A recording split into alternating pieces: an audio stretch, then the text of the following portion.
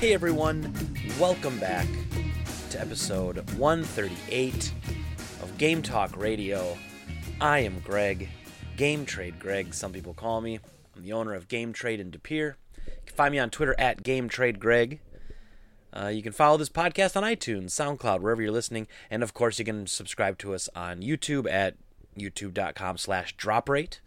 Droprate's a collective of two fellas and myself, three total. And we like to do some fun video game related content, I suppose. How's everyone doing today? You doing okay? I'm doing pretty good. If you've been listening all the time, you know that last week I did not have an episode. I want to apologize again for that, but it was just one of those days. It was one of those weeks.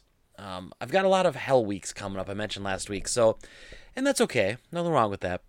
But last week was kind of a relaxing week, so I took a little bit of an extra mental health day. I don't think there's anything wrong with that term. Some days you just need they used to call them like a me day. I need a me day. That's what it was. It's called a mental health day. That's what they call it now.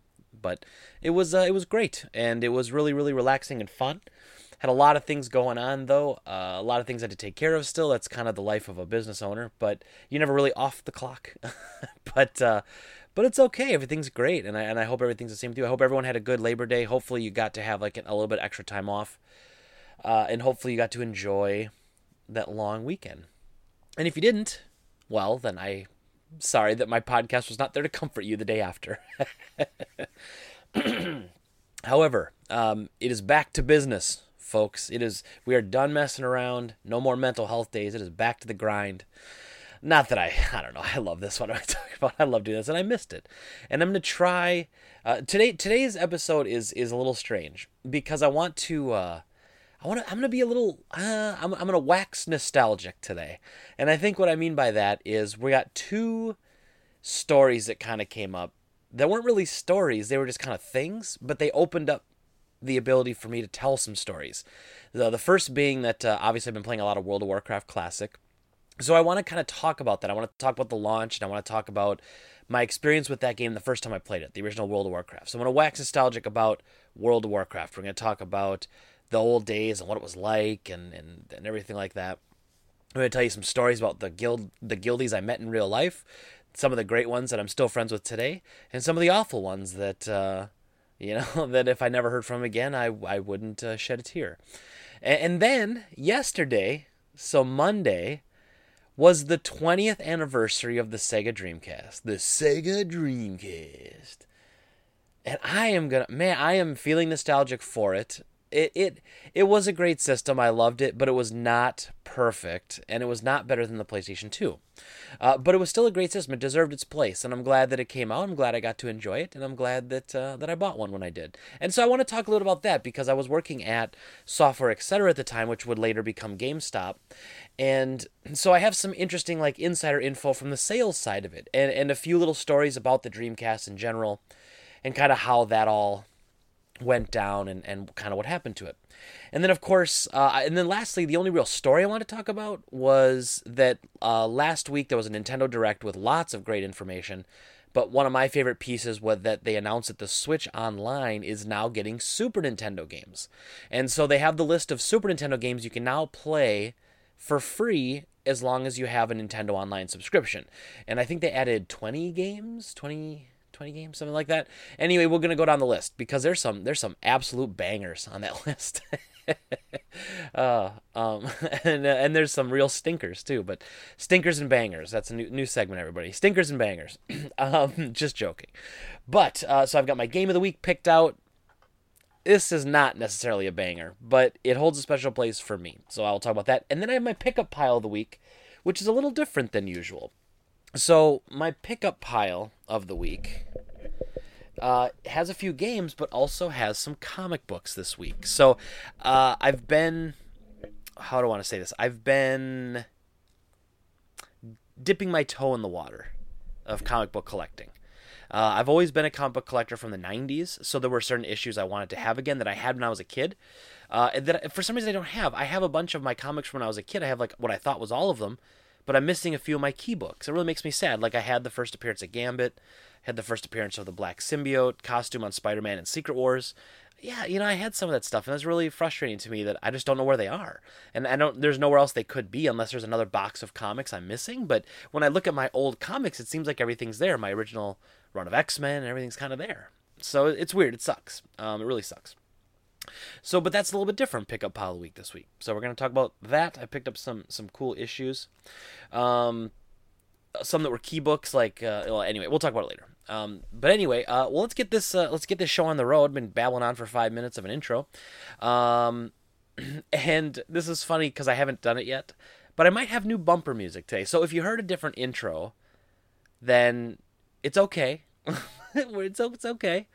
If you heard the same music as always, then I got lazy and didn't feel like looking for new music. But anyway, with that being said, excuse me, I'm taking another sip of my water here before I go into it.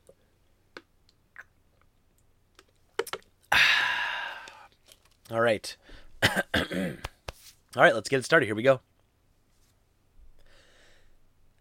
So first up on the podcast today, we're going to be talking about the Super Nintendo games and what they recently added to the Nintendo Switch Online service. So this news was in the Nintendo Direct late last week, and Nintendo has finally added, to almost everyone's request, Nintendo has pretty much said, here you go, and offered around 20 Super Nintendo games to play on the Nintendo Switch Online. So as long as you have the Switch Online service, which is I think the $20 a year, is that right? $20 a year? I don't remember.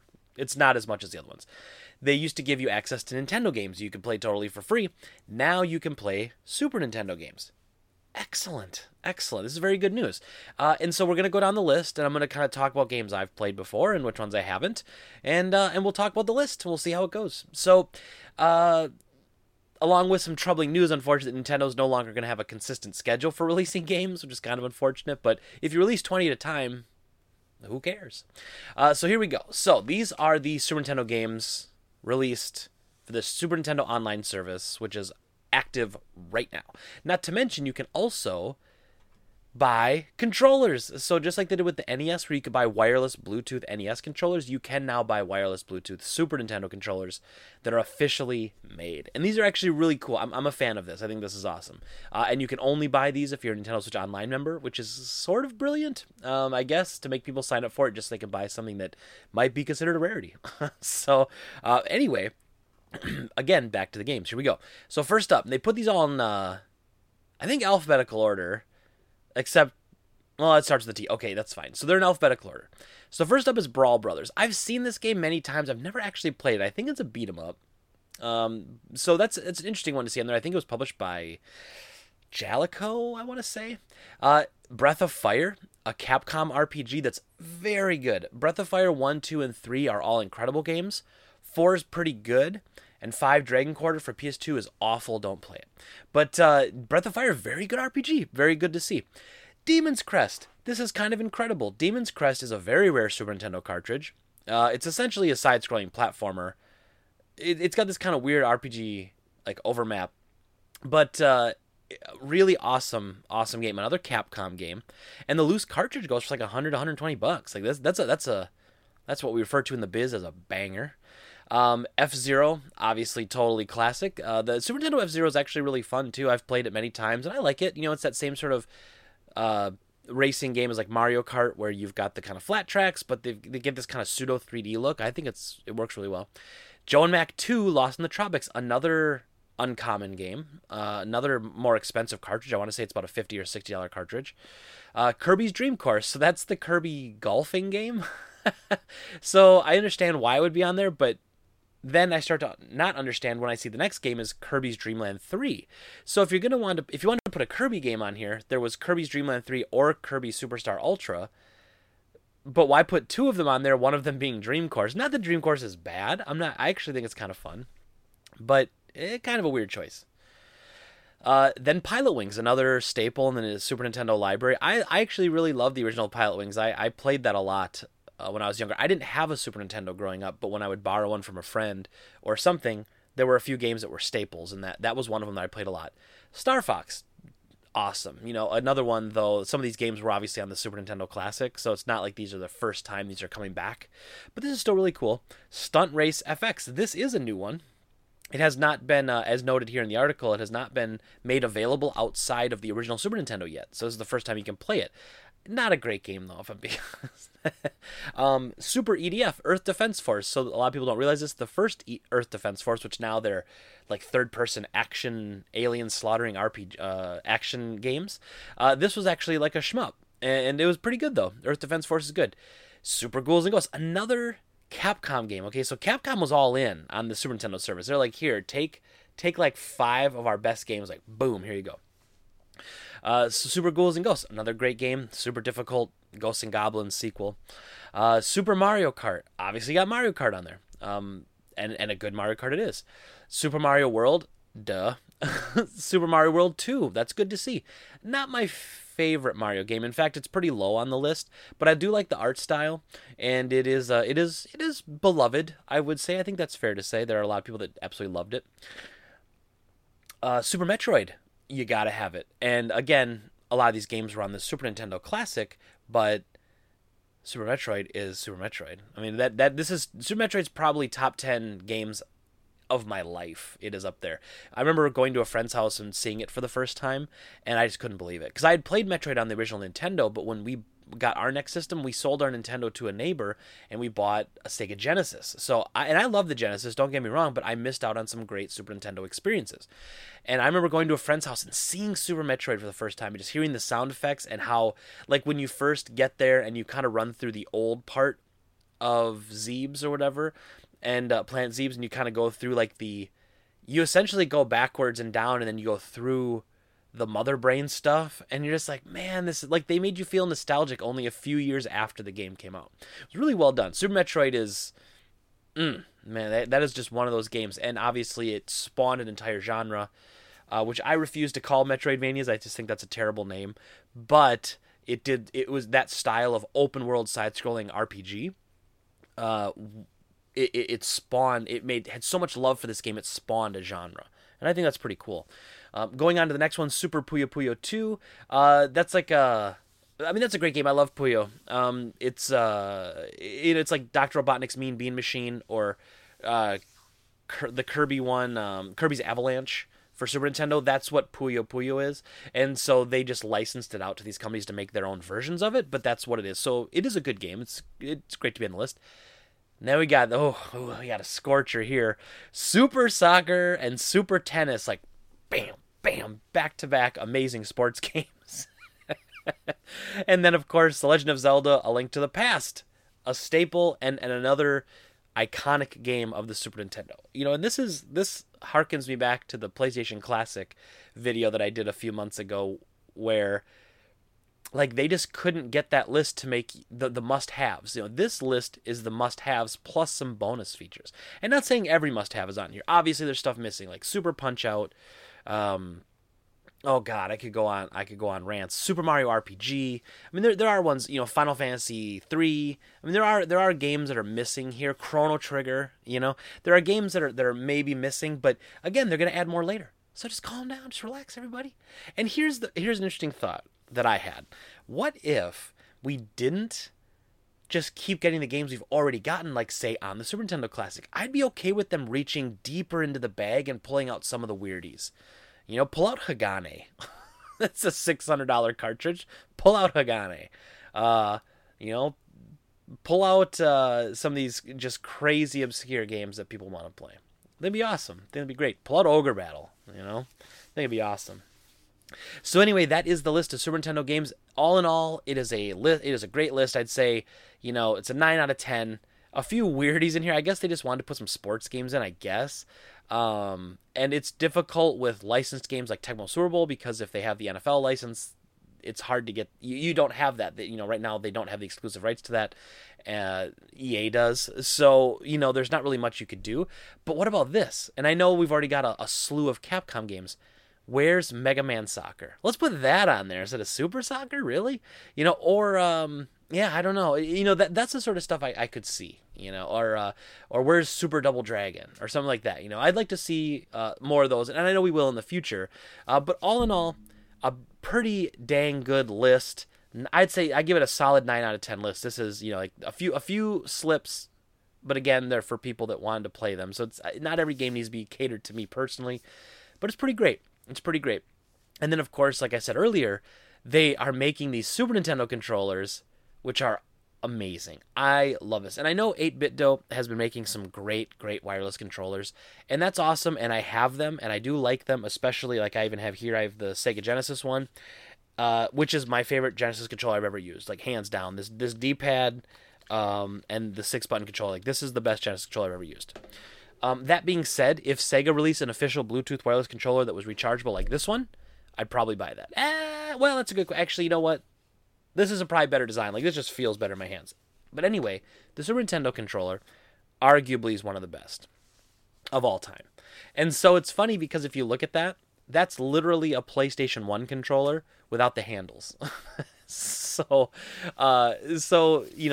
and I love the PlayStation controller. So the point being is that controller is very good. Super Nintendo controller is one of the best. And you could use that to play most games. The only problem with, because they did the same thing with, I don't think they have a picture. They did the same thing with the Nintendo controllers for when the NES Online came out. And so you could get a 2-pack of wireless NES controllers. I have them behind my green screen here. And they're great, but you can't use them for much because they only really have the 2 face buttons. A Super Nintendo controller with 2 shoulder buttons gives you much more options to play a lot more of the other games, not just the Super Nintendo Online games. So I do like that a lot. I think that's pretty awesome, actually. And so again, great list. Good job, Nintendo. They have said, though, that they're not getting onto a regular schedule for releases anymore. So I don't know what that means. I don't know if that means that they're only going to release games every 6 months. I don't know. But I don't like the slow trickle. That's the only thing I don't like about this whole thing.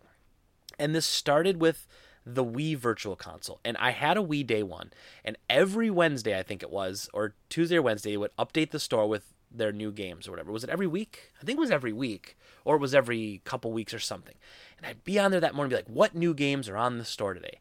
And it just seemed like every week, here's one game. Here's a game or two. Like, give me the option to buy everything. Put 100 games on the store and let me just pick the ones I want and buy them.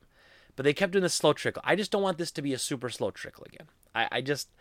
There's so many great games, and I understand that this is a great way to make announcements, right? It's a great way to be like, oh, hey, we're adding 5 new games this week if you have a slow news week or if you need to come back from some bad news or something, like, hey, here's a positive announcement. We're releasing 10 more Super Nintendo games. Like, I get it from a PR standpoint, but I would almost rather they launched a Netflix-type service with more games.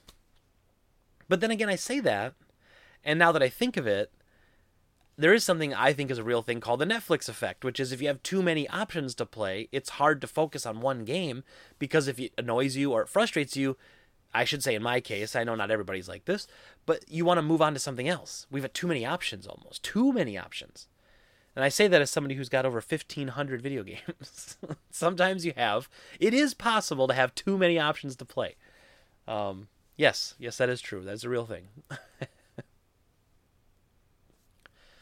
All right. So that was really the only, like I said, the only like news story part I want to talk about.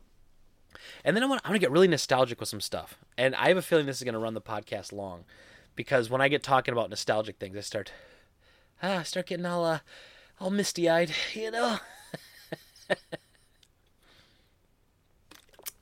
But seriously, let's talk about World of Warcraft Classic. And I did talk about this a few weeks ago, remember, because I talked about how I was groggy because I'd been playing it all night long, which was true. I'd only slept a few hours that night.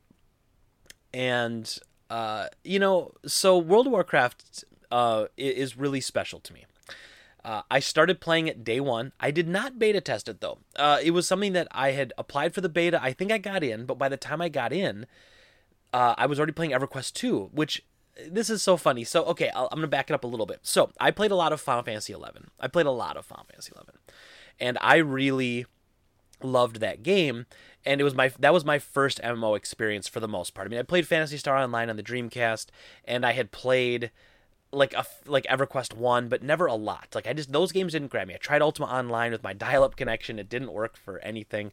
So, whatever. So I played a lot of Final Fantasy 11. Got into a Link Shell. Don't even know how I got into it. Got my brother into it, and me and him were in this guild for a long time. And we did the whole thing. We were on the forums. I I applied to be an officer because I just loved this Link Shell so much, and I was always trying to help people, and I was leading groups and stuff. And I remember that basically we played that, and they decided to vote on the officer this time instead of the guild leader picking it. And so all the things I had done alongside the guild leader, like running raids and doing all this stuff and being informational, didn't help at all. Because there was someone in the group who didn't, have a job and was on 24/7, and so everyone just knew that person. And they were like, oh, let's vote for this person. We know this person. So I didn't get it. And I was really disappointed by that. More disappointed than I should have been, if I'm being totally honest. And so my brother and I quit the game, essentially together. We left the Link Shell. And I told myself, if we ever play an MMO again, we're going to make our own guild, and we're going to run it the right way, and we're going to do things the right way. Damn it.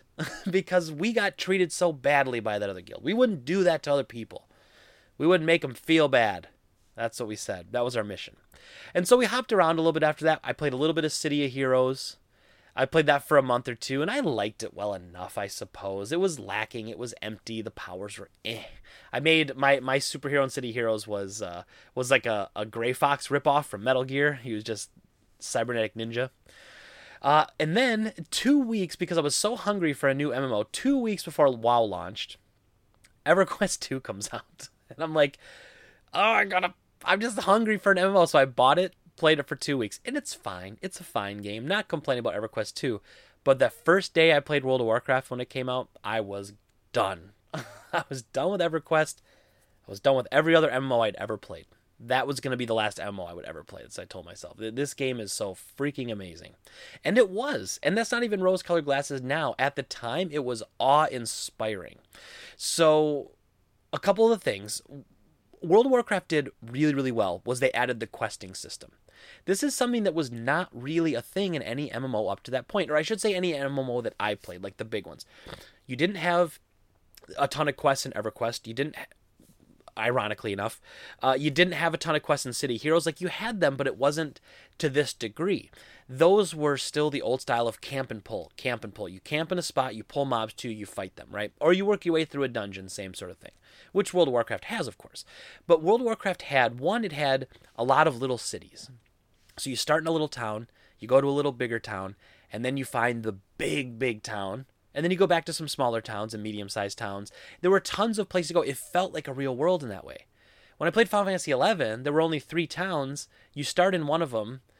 I think there's technically like a 4th town, like Juno or whatever. But like, there's the 3 starting towns, and there's like, that's it. You just go to different zones of monsters and kill enemies. There's like no encampments, no smaller. It's weird, like it doesn't seem natural. World of Warcraft did that in a really good way. It made sense. Also, it helped that my brother and I were Warcraft 3 mega nerds. So we had played all the way through Warcraft 3. We loved the story. We loved the story of Arthas. We loved the story of Illidan, Malfurion, and Sargeras, and like everything, everything. Warcraft 2 and 3, Warcraft 1, 2, 3, like I love the stories. And I know they're not the like most in-depth characters, okay? I know they're flaws, and I know it's not the best writing in the world. But I loved it. I absolutely loved it. And so we were going from that game, and that game led right into World of Warcraft. And so then to be able to play a character in this beautiful world that you've been enjoying for the last decade was something else. It was really cool, and it sucked us right in. One of the final nails in the coffin as well was that my brother always wanted to be a Tauren warrior. That was his big thing. I want to be a Tauren warrior. And so when they announced that the final race I think it was the final race for the Horde were the Forsaken, so you got to be undead, I was like, holy crap, I get to be undead, and I get to team up with my brother who wants to be a Tauren. Like, it worked out. It was just perfect. So I made an undead warlock. He made a Tauren warrior, and that was where it was. And so anyway, the game was incredible. And so right away, we're making our own guild. And so my guild is called Truegrave, and the name origins of that are actually from the anime Gungrave. And if you've never watched it, Truegrave was the name of the main character, Grave. His name is Brandon Heat. His when he's part of the Syndicate, part of Millennium, he has his own like squad basically, and that was called Truegrave. And so that's where I got the name from. Gungrave is one of my all-time favorite animes. And it fit, like it kind of fit the World of Warcraft motif. It was cool. It was original enough, like people would see that and go, oh, that's kind of cool, but like, what is it? And if you didn't know what it meant, you could still go, oh, that's kind of neat. I even made it my license plate on my Lancer. I've got Truegrave as my license plate. So we made a guild right away, and the rules were, we're only going to invite people we know, and we got up to like 20, maybe 30 people, because as World of Warcraft was out longer, more and more casual people started playing it, and that's what also was brilliant about World of Warcraft was no matter how bad you were, you could play this game and you could get to 60. You could slog your way through leveling up and eventually get to 60, even if you were the worst player in the whole world. You're terrible. So it appealed to a lot of casual MMO fans. So a lot of people played. As people played, we grew and grew, just pulling people in.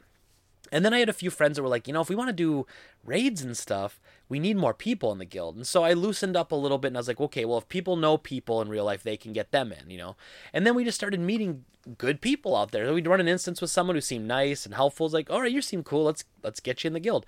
And we just kept growing and growing. And we got to a point where we were running our own. We could run our own 20-mans, but before there were 20-mans, there were 40-man raids. And so we didn't have enough people to do that, and we found like groups of another guild basically that had 20 people that wanted to go, and the two of us teamed up together to put a 40-man raid together. And organizing a 40-person raid is awful. Especially when you have two guilds and you've got guild leadership on one side and you've got to come up with a fair way of divvying up loot, which is commonly the common method we used was DKP, which stands for Dragon Kill Points. It's an old EverQuest system that was invented, and basically you have like a track of everyone who's in the raid, and if you kill bosses you get points, and then whoever is the top points, like say a warlock piece, and whoever the top warlock is, they get the next piece, and then it kicks them back down to the bottom.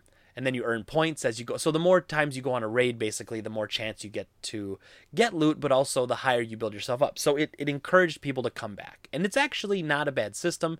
It's just very clinical, right? It's just very, you got to do it this way, you got to do it that way. And so, yeah. And so we started doing that. And unfortunately, at one point, that guild, well, I guess I'm going to say fortunately on this part, because there were a lot of great people. And so the leaders of that guild decided one day, you know what? We want to do more. We want to get further than we're able to get with having a small guild and teaming with this other small guild. So they left, went to another. They started new characters on another server, and they just abandoned their guild. They basically disbanded it. And so all these players that were with them, we knew a lot of them. They kind of felt. There were a lot of them felt betrayed because they were kind of like us, like a casual raiding guild. So a lot of the people were actual real life friends. And so when they left, people were like, "What the hell? This sucks." And so we said, "I'll tell you what. Everyone just come on into our guild." We brought in everybody. We doubled in size in a day. And that was a mistake. Because there were a whole bunch of people there that just did not like it. And they were just like, we don't like this. We don't like that you do this way. And I'm like, hey, that's totally cool. If you want to leave, you can. I'm just saying we wanted to give everyone a chance to come into the guild and decide if you want to stay. This way, because back then, it's like World of Warcraft was different that way too, where this was before cross-server stuff. This was not, multiple instances on a server. This was one server. So if you lost contact with a person, obviously there were friends lists and messaging, but, guild chat was used by a lot of people, and like vent servers, we used Ventrilo. And so vent servers were how you communicated. So if they left and that vent server wasn't active anymore, it was hard to get a hold of people, hard to chat with people. And so we brought everybody in, and there were some people that didn't like the way we did things, didn't like us. And I was like, that's totally fine, then just leave. And they did. And they left in like a very grandiose, like, oh, you suck, fashion or whatever. And you take that personally like I did. And of course I'm like, that's fine. Whatever. And so that was kind of our first big drama. And I didn't realize that this was going to be the first of, well, many things to come, I suppose. Dramatically, because what I found later was that running a guild in World of Warcraft, a raiding guild, was basically a second job for me. I was working as a manager at GameStop, and I had to come home and be basically a manager of Truegrave, because that's just it's what it takes, if you want to be there. And I also, I wanted to still be a fun casual guild. Like, you didn't have to raid to be in the guild, but then when you want that casual side, then you've got people who I said how you could get to 60 as the worst player in WoW. You can't raid as the worst player in WoW. You need to be attentive. You need to be paying attention. And so you'd have all these casual people going like, that'd be really fun. Can I go? And you have to tell these people, I'm sorry, no, because you're not geared enough and you're not good enough. I'm sorry, you're just not talented enough. You can barely run a 5-man instance. You can't follow instructions in a 40-person raid. And that's tough, My brother and I, we joke. My younger brother Joe and I were best friends, and so we ran this guild together. And it was good cop, bad cop all the time. if this might sound surprising to you, I was the bad cop. I was the hard ass. I was the straight line, like, boom, this is how life is. And my younger brother, Joe, he was the, hey, it's just, I understand why you'd be upset, but we had to do it that way, and we really hope you stick around. And he was like like I was the abusive one, and then he would come in and be like, it's okay. Dad didn't mean to yell at you, he's just really stressed out from work, like it sounds terrible, but that's kind of where I was at. And so we're going along, we're doing our thing, we got people coming in, we got people leaving. People I knew in real life, this would hurt the most. People I know in real life would join the guild and be like, you know what, I want to raid more. This isn't, I don't care about people. I want to raid and get gear. And you're like, I know you in real life, man. Why can't we, like, why? I didn't understand why people didn't want to be like me, which was to raise everyone up. Because that's what I was doing in my head, right? In my head, I wasn't just trying to get the best gear for me. I was trying to get the best gear for these 20 to 40 people. And so I guess I always wonder why people could be so selfish. Like, and there were people who, if they didn't get the gear on a run that they wanted, they wouldn't go again. Like, oh, I'm going to go with someone else. I should have gotten that piece of gear, not them. And you're like, we're going to go again next week. Like, what's the rush? We're at endgame. Like, if you beat all this and get all the best gear, there's nothing you can do. Right. And so it was frustrating. And there was a time when I would log in and I'd get messages from 5 to 10 people instantly. Like, oh, Greg, there's a problem. Oh, this person said this. Oh, that person said that. Did you hear about what happened in Guild Chat? Oh, this person said that. This person took loot from this person. This person did this. Did you see this on the forums? This person said this. And I'm like, So I would log in. I had to make a rule. Like, you cannot message me within 5 minutes of logging in. I get to at least get into the game and start working on whatever I'm working on before, And we had like a Ventrilo channel where I would go into it and be like, look, I'll pull you into a private chat. We could talk about it.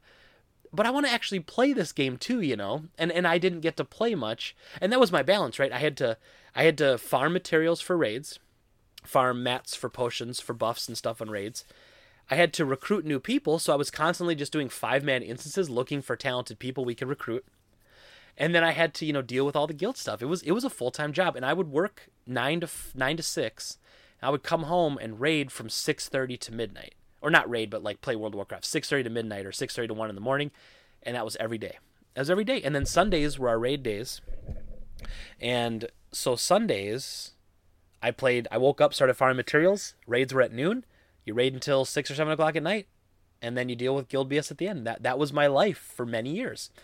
Very lonely, very pathetic. I understand it now. I'm just saying that's the type of game this was, though. And it wasn't always the game, right? It was the people. And so it was the way you played the game. It was the way I played it, the people, the relationships I made. That's why I logged in every day. Because if I didn't log in for a day or two and I didn't talk to these people that were my friends, I felt bad. It also was a nice way because my brother and I weren't living together at the time anymore. Like, I had left the house. I was in Green Bay. And he was back near Stevens Point. And so, like, it was our way to stay connected too, though. It was, as best friends, it was our way to stick together. And so we did it, and then it came to a while where we were both getting a little burned out, and we would take breaks. While the other one ran the guild, the other one would take a break. And that worked for a little while. It was kind of like if you ever watch Underworld, the vampire movie with the vampires versus the werewolves, and like the vampire lords all sleep in like a break, and they all like come back alive every couple hundred years to run things. It was kind of like that. So my brother would take a break for a few months. I would keep everything under control.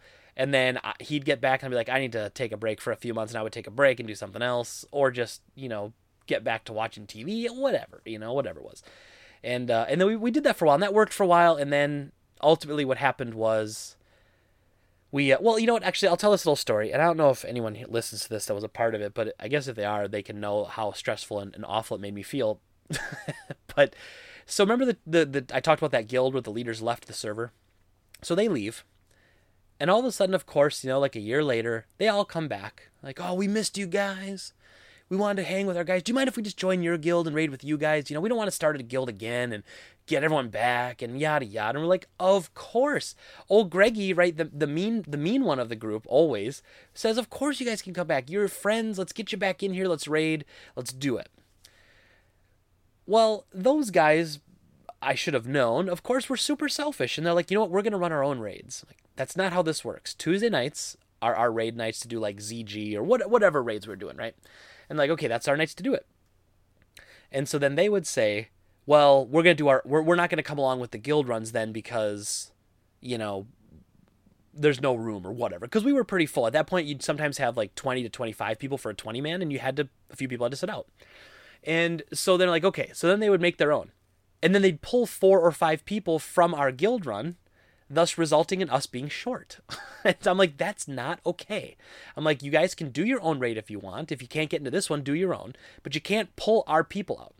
So then we had a big thing over that, you know, and they felt like I was too controlling. And I'm like, I'm trying to make this a fair thing for everyone. I don't think that's what everyone ever understood. I'm trying to make this a fair thing for everyone. And so anyway, whatever, long story short, they end up wanting to run, because both my brother and I were getting burned out at the same time. And they were like, do you mind if we just take over the True Grave runs? I'm like, you know what, that's fine. I don't want to run the raids anymore. You do it. Like, I'm totally cool with that. You know, be on Tuesday night, run the guild runs. So then what they started doing though is there were maybe 4 or 5 people that were decent players. They weren't your best players, but they could get through a raid. If you coached them through and you took your time, you could get them through a raid. I drug them through raids before. Well, these guys didn't want to do that. And so these guys then were like, well, we're going to take the 15 good people and we'll just fill in 5 of our friends off our friends list that aren't in the guild. And again, you need to gear up your guild members so that your guild can do bigger raids. That's the whole point, right? And so we clashed over that. They eventually leave the guild again. And then they took a bunch of their friends with them. And it's like, okay. And that was kind of it for me. You know, there was this point where I was actually going to compete in a poker tournament at the casino, and I was doing a poker tournament, and before I started, I got a text message saying, you need to log on, man. Everything's going to hell in the guild. You need to log on. And I just, I was like, I can't. I'm not at home. I'm not going home to deal with guild drama. And so that kind of broke me. And then, so that was like my it. I was like, you know what, it's time for me to be done, and I can't do this anymore. And so that was kind of it. And I came back for a few expansions. Came back for Pandaria, played a bit. Came back for Cataclysm, played a little bit. Came back. I played a lot of Legion. I will say Legion was a really good expansion. I liked that a lot. Did not like Battle for Azeroth at all. And then, of course, WoW Classic came out. And so with the good comes the bad with WoW Classic. And as much as I love it and it's teeming with nostalgia and reconnecting with old friends has been amazing, I'm starting to have anxiety again over guild stuff. Like, I started freaking out because this person used to date this person, and they broke up and had kind of a bad breakup, but now this person's married to this person, and this person is the sister of my best friend. I'm just like, and this person used to be in the guild, used to date this person, but now it's like, oh my God, I don't want to do this again. And, yeah. And so here we are. But anywho, all that being said, like I said, there was a lot of good and bad, but I wanted to wax a little nostalgic about it because I do love World of Warcraft, and it'll always hold a special place in my heart. When I talk about top 10 games, you don't often think about an MMO or a game like this. It absolutely would be up there, though. I mean, World of Warcraft, I poured in, oh man, I mean, I couldn't even tell you how much time, but it was easily through the first 2 expansions. So that was, the first expansion was 2 years after, and then it was 2 years after that. So I played solid for about 4 or 5 years, like every hour of every day, 4 or 5 years. That's crazy stuff.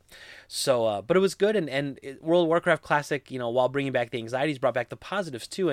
And the reason I kind of thought about it was because the story popped up where World of Warcraft had been around, only out for 5 days when people beat the first raid and beat Ragnaros in 5 days. So not only did because in 3 days the first person hit level 60, and somehow 2 days later enough people were 60 and geared enough to do Molten Core. It's crazy to me. I'm still level 27, by the way. Oh my goodness, it's crazy, just crazy. Warcraft memories. Whew. That's a dangerous road to go down for me, because as silly as it sounds, because it's a video game, it's not the video game that caused the problem. It was the people, and you know, ultimately people can be pretty awful, and that's really what it came down to. It came down to trying to deal with selfish people and awful people, as opposed to, like, I wish everybody could have been like, hey, let's all work as a team together and sing Kumbaya and hold hands. And I know that's an unreal expectation, but my goodness, would that have been amazing. I think it would have been anyway. And then lastly here, so let's get into the final talking part, the Sega Dreamcast. So, what do we got going on here? There we go. That's what we needed. Not burn myself with the white screen. We're gonna be talking about the Sega Dreamcast. Here we go. And last up on the podcast today, we're gonna be talking about the 20th anniversary of the Sega Dreamcast. And I can't believe it's been that long. I know it has been, but that's when it came out. This came out, actually, I graduated in 99 from high school. So, yes, I'm old. Yes, I'm sorry, I'm old. The Dreamcast was something special. Now, it's certainly not the best system ever made. And I like the Dreamcast, okay? So this is not a Dreamcast bashing video. And if you love the Dreamcast and it's your favorite system, that's awesome. I'm glad that it is for you. And I'm going to talk about some great things about the Dreamcast. You know, it wasn't the best system I've ever played, but it was fun. It was a great system. And so I want to talk a little bit about my story getting it, and a little bit about Dreamcast at the time and Sega at the time, because I was actually working at Software Etc., which would later become GameStop. And so I have a little bit of insider info in selling the device and how people responded to it. So the Dreamcast launched on 9/9/99. Okay, Sega's US marketing department was always on with that stuff. Like they understood, like, you know, I mean, they just tried to make it cool. You know, like if you're going to release in 99 and you want to do it in fall of 99, 9/9/99, just do it. So it was cool. Peter Moore was the head of Sega at the time, like and he's, you know, he's fine enough, I suppose. I've clashed with him on Twitter a little bit, you know, about the Dreamcast, even though I love it. Like, he thinks I'm bashing it all the time. I'm not bashing the Dreamcast. So, Sega Dreamcast. I remember pre-ordering it. And I pre-ordered the console, and I thought, this is so cool. And to get money for it, I was selling plasma like twice a week for a few months just to get enough money to buy it. Like, that's how badly I wanted this thing. I was selling part of my body to pay for it. And I was not disappointed. Originally, my launch title was Blue Stinger, because that was kind of the era of the survival horror games. Resident Evil was kicking butt, and so you're like, Blue Stinger is like the Dreamcast version of Resident Evil. Like, yeah, let's do it. Let's get on it. It was not. In fact, I went to Software Etc. Now, this is what's funny. This was before I worked there. So this was I bought the Dreamcast about 4 months before I started working there. Buy the Dreamcast, and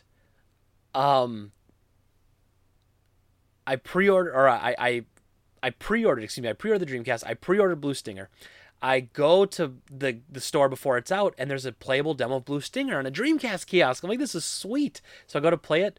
Ooh, Blue Stinger, not sweet. So, I switched my pre-order instead to Soul Calibur, which was a great choice, because Soul Calibur is one of the best Dreamcast games out there.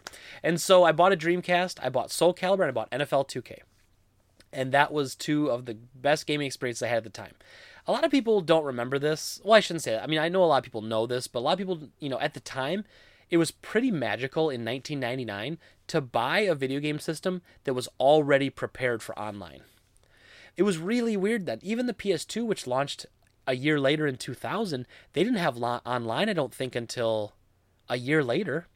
And so, at least a year later. So it was really crazy to have the first console with built-in online play, like, you know, right out of the box. No extra fees. And it was a web browser. You had a web browser disk you could pop in. And then there were games playing online right away. And it worked. You know, I don't know how, but it worked. And unfortunately, oftentimes innovators aren't always as successful. And a lot of times it takes, you know, innovation paves the way for other people to steamroll you, essentially. And anyway, though, the Dreamcast was awesome. I remember I want to say it was like the following February was when Crazy Taxi came out. That was like the first big release that came out after the launch titles that you had to have. So I bought Crazy Taxi. I bought Slave Zero, which ended up being a very mediocre, like, third-person like mech game. And then I bought Evolution, which was a pretty generic RPG, but, like, you know, so a lot of the earlier games were a little rough. And then Phantasy Star Online comes out, and man, that was like life-changing for me. Playing a game online with other people, chatting. Bought the keyboard so you could type. The Dreamcast was so cool at the time. It was like nothing else. And that's what I think, after you've been playing games for a long time like I have, often you're just craving like a different experience. And I wanted that different experience, and Sega offered that different experience in the Dreamcast. It was totally different from the PS1. It embraced the late 90s, early 2000s tech culture of the online, the internet like blowing up, and it knew that was the future. The Dreamcast was a good system, and unfortunately, Sega wasn't in the best position as a company. And so a lot of people don't realize that really what it came down to was Sega had to put more money into the Dreamcast advertising, marketing push to keep it going. If that wasn't successful, the whole company could have folded. And so they had to make a tough decision. Do we fold the company? Do we take a chance and risk losing the whole company? Or do we fold the Dreamcast and go into software publishing? And in this time, Peter Moore had left and gone to Microsoft. And so there was a connection there. Sega could go to Microsoft and say, hey, we'll license to you a bunch of properties. We'll publish games on your system, make some money, put some money in the bank, keep our company afloat. And essentially that's what happened. And it's interesting because I have this theory that the current console wars, quote unquote, as silly and stupid as they are, I think we're fighting the old battles. So PlayStation introduced a whole bunch of new gamers, I think, into the stratus, like into the ecosystem. And so you had a whole bunch of new gamers playing with the PlayStation. And then you had all these Sega people who were like, man, screw the PlayStation because it's hurting our system. And Sega fans were very loyal. The Genesis into the Saturn, they were very loyal, and Sega hadn't done the best by them. But they were loyal. A lot of them did leave with the PlayStation, but a lot of them stuck around. And then, like me, I bought a PlayStation, but also bought a Dreamcast. And so after Sega started to kind of migrate a lot of its properties to the Xbox, Microsoft also ushered in a whole bunch of new fans into the gaming ecosystem. And so I think a lot of those people, though, were also Sega converts, because there were people who hated PlayStation and hated Sony with such a passion, they were looking for whoever was going to take them down. And Sega and Microsoft teamed up, much like Nintendo and Microsoft are teaming up now. And so they teamed up. And I think that's where we're kind of sit with this current console wars. You have these diehard Xbox fans, which I almost wonder how many of them are old school Sega fans. I'd love to know that someday, like just to know that information. So anyway, the Dreamcast launches. The first year's kind of light. Phantasy Star comes out, though. It's a game changer. Everything about the Dreamcast feels unique and awesome. House of the Dead. I mean, as a light gun game that you only played in arcades, perfect home arcade, perfect port. Excellent. Dreamcast doing good. And then, in November of 2000, the mega ultra high speed train known as the PS2 comes bashing through and destroys everything in its path. The Dreamcast, a great little system. The PS2. Oh hey, everybody who had, Sega had a third party issue a little bit on the Dreamcast. But it wasn't because of Sega. It was actually the similar trap that the Wii U fell into. The Dreamcast didn't sell a ton right away. And so companies were like, well, if we make a game for the Dreamcast, there's not a big install base, so we can't sell a lot of copies of the game. So we're going to make a game for PlayStation instead, because PlayStation's got, 100 million units in homes. Dreamcast only has 10 million units in homes, or whatever it ends up being. So, actually, I'd like to know that, I think. I wonder what the Dreamcast total lifetime sales are. The NPD data. Let's see. Does it say here? Units sold, 9.13 million in the whole span of its life.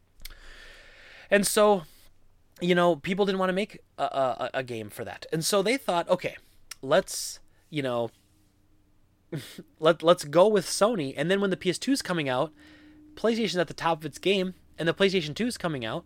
Oh, by the way, it's a DVD player. And by the way, it's going to have an amazing library, because everyone who was successful on the PS1 making games is now going to make games on the PS2. And so the PS2 was propped up in every single way for success. The Dreamcast seemed propped up every single way for failure. And it was just one of those situations that, by no fault of its own, or very little fault of its own, the Dreamcast was just a blip on our radar. And I remember specifically a few things. One, I remember when Sega made the announcement that they were no longer producing the Dreamcast hardware. They had said, hey, we have a warehouse full of hardware. So until we move through some of these units, we will not be creating any more Dreamcast consoles. A pretty innocuous comment. It was just kind of like, here we go. This is a stockholder thing. Like, we're just telling our stockholders we're not spending any more money on Dreamcasts until we recoup some of the sales from the ones we have in storage. Okay, seems pretty reasonable, right? And this is around 2000, 2001. Internet blogs, websites, news, gaming magazines, all sorts of stuff pick up the story. Sega is dead. The Dreamcast is dead. That was like the headlines. That was what people were saying, like, Sega's thrown in the towel. They're not making any more Dreamcasts. Well, once you start to get that story out there, you can't change that. You can't take that back. You can't unsay that. And so now you've got all these people who used to come into the store, used to come into software, etc. And they would say, I heard Sega's out of business. Well, first of all, they're just not making Dreamcasts anymore. So it's not, but then, so it was kind of like they were already slipping. And then that announcement caused like a weird panic that caused them just to not sell anymore again. It was just so strange. And then what's funny though about that is I remember when the Dreamcast went down to $99.99 brand new, that it was like the Christmas, I want to say it was it was the year after the PS2 had come out. So I think the PS2 was still $299. Dreamcast was $100. That thing flew at that price. I wish I had bought a couple new Dreamcasts for $100. It flew. It was an incredible piece of hardware for $100. And but at that time the games had been diminishing, less releases, and it's kind of like what the Wii U was, honestly, very similar, because the Wii U, it was in that trap of, well, there aren't a lot of units, so no one's making games. Well, no one wants to buy it because there aren't any games. And then once the system, like the company just throws in the towel, they're like, you know what, we're not going to throw more money at this. We don't think more money will fix this problem that it has. And that was sad. And so ultimately led to the death of the Dreamcast, but it's still beloved. We have a pretty healthy Dreamcast section at the store right now, and people still buy them. There was a time where we had 5 or 6 Dreamcasts in at any given time. We sold out of Dreamcasts like over the spring. We were out, and now we've got about 3 or 4 back in stock. So, it's a system that still sells, and a lot of people, as you can see on Twitter, a lot of people still have a lot of love for the little white monster. And it was a fun system. It was innovative. It was unique. It was different, and it was trying something different. And I don't think it's fair to like jump on the Dreamcast as a bad system because it failed. And not that Sega didn't make mistakes, and not that the Dreamcast was perfect, but it certainly was a good system. It was a fun system. It was different, and I don't know. It was. I'll always have fond memories of it, and I have nostalgic ties to it. But what nostalgia often does, it reminds you of a feeling, and I remember that feeling I had when I bought that Dreamcast and I took it home, and the GD-ROM drive is just like zip, zip, zip, zip, zip. The thing's super loud, and you're like, this is crazy, and the fan's super loud, and you're like, okay, all right.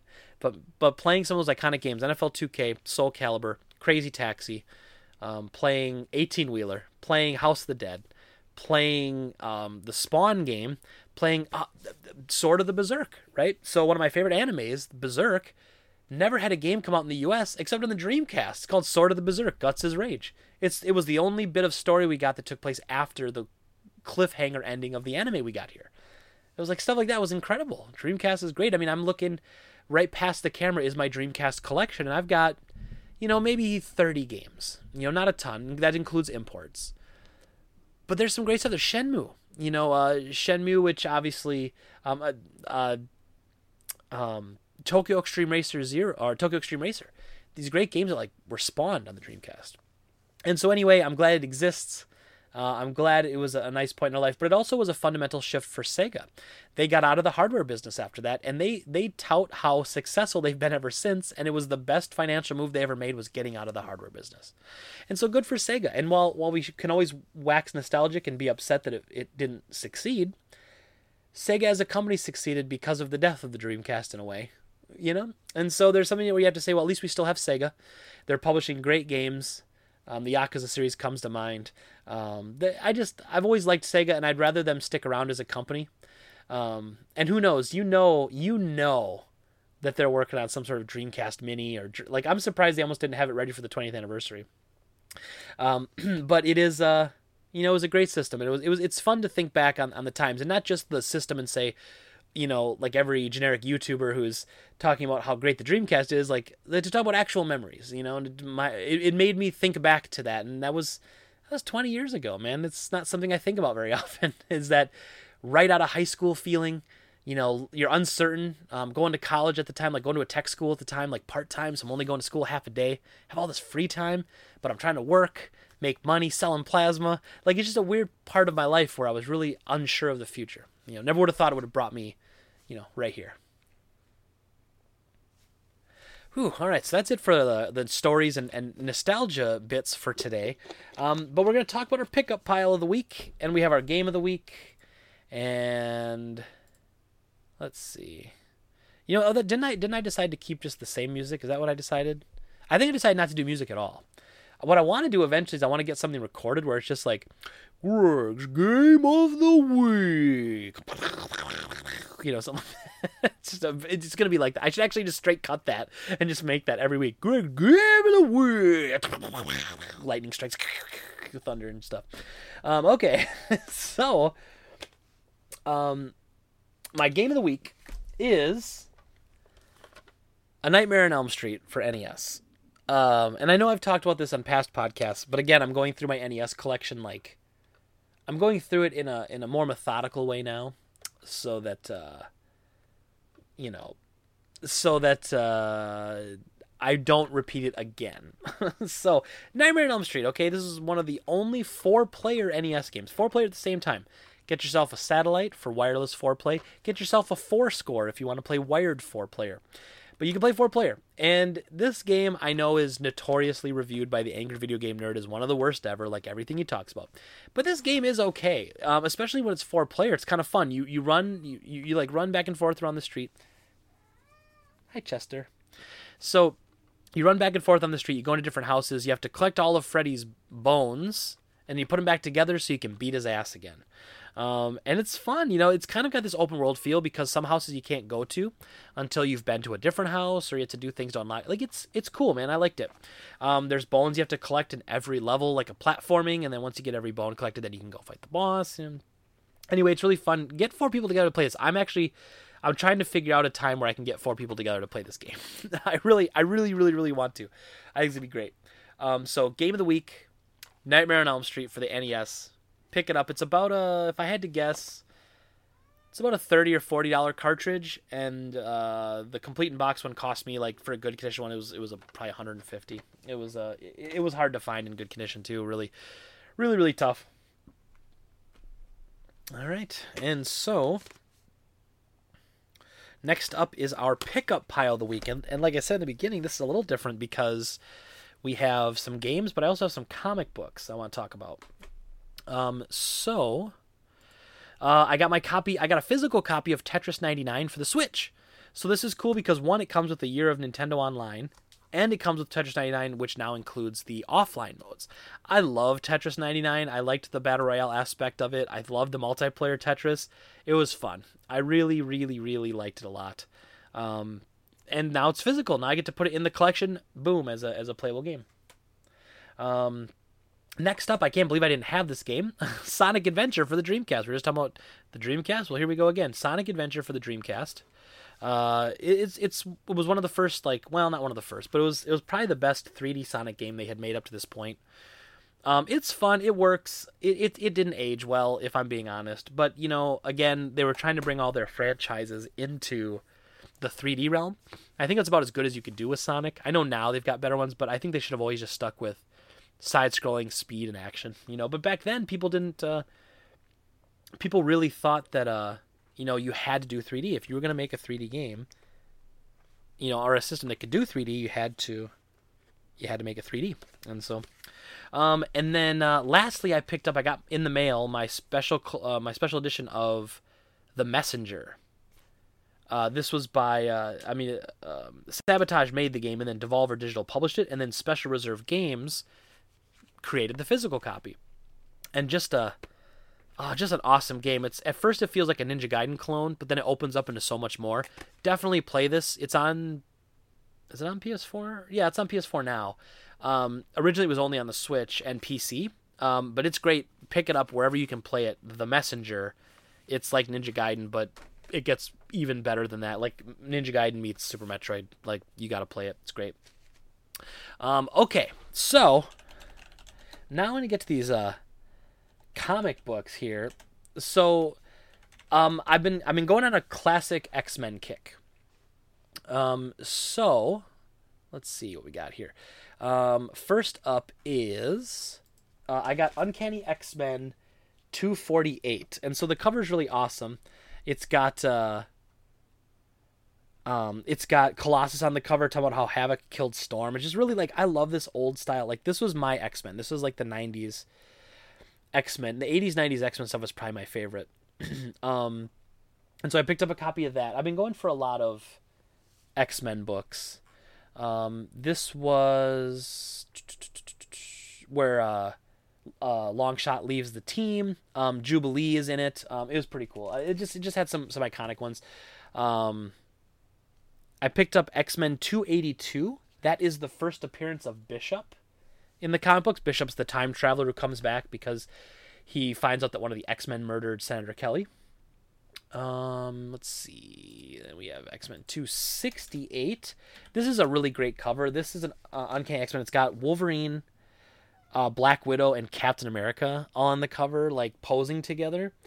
It's them all together for the first time. It is really cool book. It just great cover. I picked up Uncanny X-Men 244. And so 244, I'm trying to bring it up here. This one was the first appearance of the M Squad. And then I picked up Uncanny X-Men 222. I'm just kind of bringing these up on my computer as I'm looking through them so I can more easily like not have to open up the comics and everything. And 222 is let's see here. It has Wolverine and Sabretooth on the cover. It's just man, it's like this art, especially the Wolverine versus Sabretooth stuff, which also I have 213, which Uncanny X-Men 213 has another Wolverine Sabretooth cover. It is freaking sweet, man. I couldn't pass it up when I saw it, man. The art is just incredible. So look up Uncanny X-Men 213 if you want to see like a really cool cover. And I'm trying to think if there's any significance to this. Like some of these issues have like significance. No, why did it go to the generic Wikipedia page? 213, not 2213. Let's see here. This is where Psylocke joins the team in 213.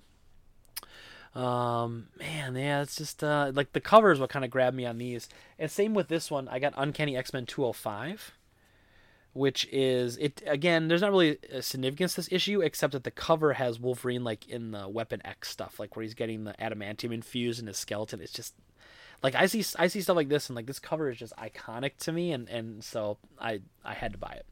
And then the crown jewel, I got Amazing Spider-Man 361. That is the first appearance of Carnage. First full appearance of Carnage. And Carnage, the first comic book I ever read was an Amazing Spider-Man issue that was number 2 in the Maximum Carnage storyline. So Carnage and Spider-Man and Venom, like they all hold a very special place for me. And that is I mean that art is awesome. It's Bagley and Emberlin in 91. It's just, man, this was the pinnacle for me. And I understand that 90s comics aren't worth the most money, but my goodness, it just, I love it. This is my era of comics, and it's great that they're not worth a lot of money because then I can buy them and not feel bad about spending like $10,000 or $20,000 on an Amazing or on a Spider-Man first appearance or something. Even as much as that would be cool, I don't have any attachment to that, and that's fine. And I do have, but yeah. So anyway, that's my pickup pile of the week. A little weird this week with some comics, but as I get more into the old stuff, I'll probably start mentioning them. But I also didn't have a lot of games to talk about, so I had to give you guys something. You can't give you something, Okay. And then our listener question of the week: what do you think are the major challenges facing a developer when they decide to make an open world game? Where do you think the sweet spot is in an open world game between exploration and quality quests and content? So. Open world games are interesting, right? Because they've become this new fad that's like everything has to be open world now. Even Burnout Paradise was an open world racing game, which it's like I just did not like it. Not that the game's not good, it's just It's just an open world racing game. Like, I'd rather have a little more structure than that. The challenges with making an open world game is pretty much the second part of your question, which is the balance, right? How do you balance a huge world with lots of stuff to do and still be able to fully test it? People give Bethesda a lot of crap for their open world games having a lot of bugs and glitches, but those games are immense undertakings. Grand Theft Auto, some of these games too, like, they become so big that they're empty, and then you have to balance it back and make it a little smaller but more full of stuff. I'm more of a fan of a smaller world, more packed with stuff. But that is definitely the challenge, though, is also a lot of the difficulty of game design is pushing the player in a certain direction. It's guiding them through an experience. Here, in an open world game, oftentimes you guide them in an experience, but because you want all this extra side mission stuff, it can sometimes break up the continuity. And so you have to somehow have your side missions be engaging enough to want to pull the player away, but not so different that they pull them completely out of what they're doing. There's always that joke, right, that you're doing a main story where the world's about to blow up, but you're going to stop and rescue kittens and stuff for a couple hours while you're waiting for the world, and so open world games, I think, suffer from that. Obviously, so QA testing on the development side is really difficult because there's so many variables at any given time that could crash the game that you might not be able to test or even recreate if you did get it to happen in the first place. And then, of course, you have the fun factor, which is how do I make this not droning and boring? I think recently Spider-Man for PS4 did a great job of that.